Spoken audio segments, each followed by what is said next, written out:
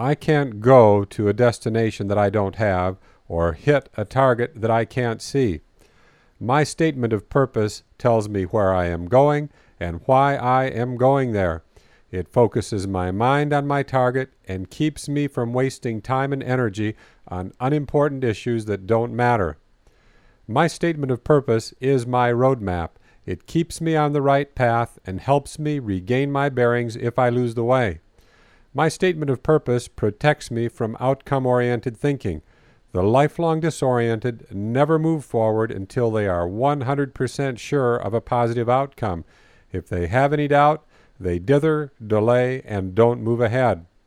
I keep moving in the direction of my dreams regardless of the outcomes that happen along the way.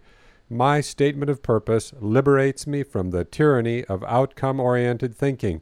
As long as I remain true to my purpose, I know I will reach my dreams.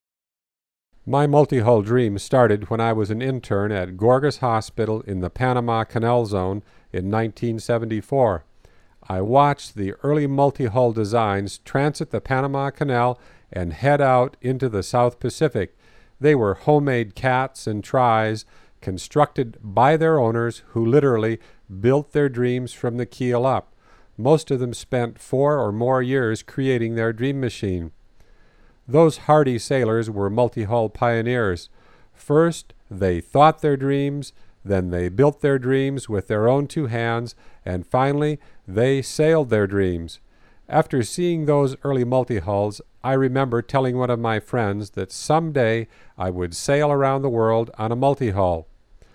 Over the years, I met a lot of naysayers and dream stealers who told me that only a foolish person would sail long voyages offshore on a multi-hull. On one camping trip in a remote section of Arabia, I mentioned to a fellow camper that I was sailing around the world on a catamaran when I wasn't working in Riyadh. The camper remarked that I was a very brave person to be sailing offshore on a cat. I asked him why he felt that way. He told me that catamarans were dangerous because they flip over at sea. I wondered how he knew so much about the dangers of offshore sailing, and he informed me that he had sailed in a single-handed race across the Atlantic Ocean in a monohull sailboat. Later he told me that during his attempted solo voyage across the Atlantic, his yacht had been struck by a freighter and he had to abandon ship because his boat sunk in the middle of the Atlantic.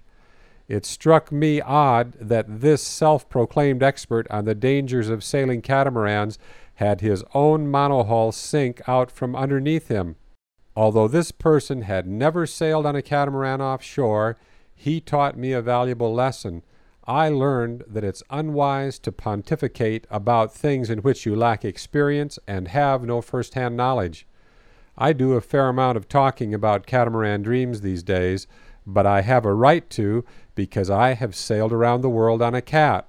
I'll tell you up front that catamarans not only make excellent offshore yachts, they are also safe. They are so safe that I loaded my family on board and took them on an 11-year voyage. They are so safe that we never felt fear at any time during our entire trip around the world, even during storms. The only person qualified to tell you that you should not sail around the world in a catamaran is another person who has already done it. Anyone else is simply uninformed and is spouting their prejudices about offshore sailing.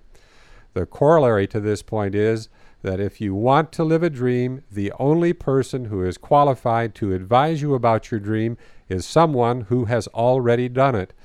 Don't listen to the naysayers and dream stealers who live in nowhere land and who have never done anything with their life. Instead, talk to the unstoppable, consistently positive, endlessly persistent doers of dreams and take their advice.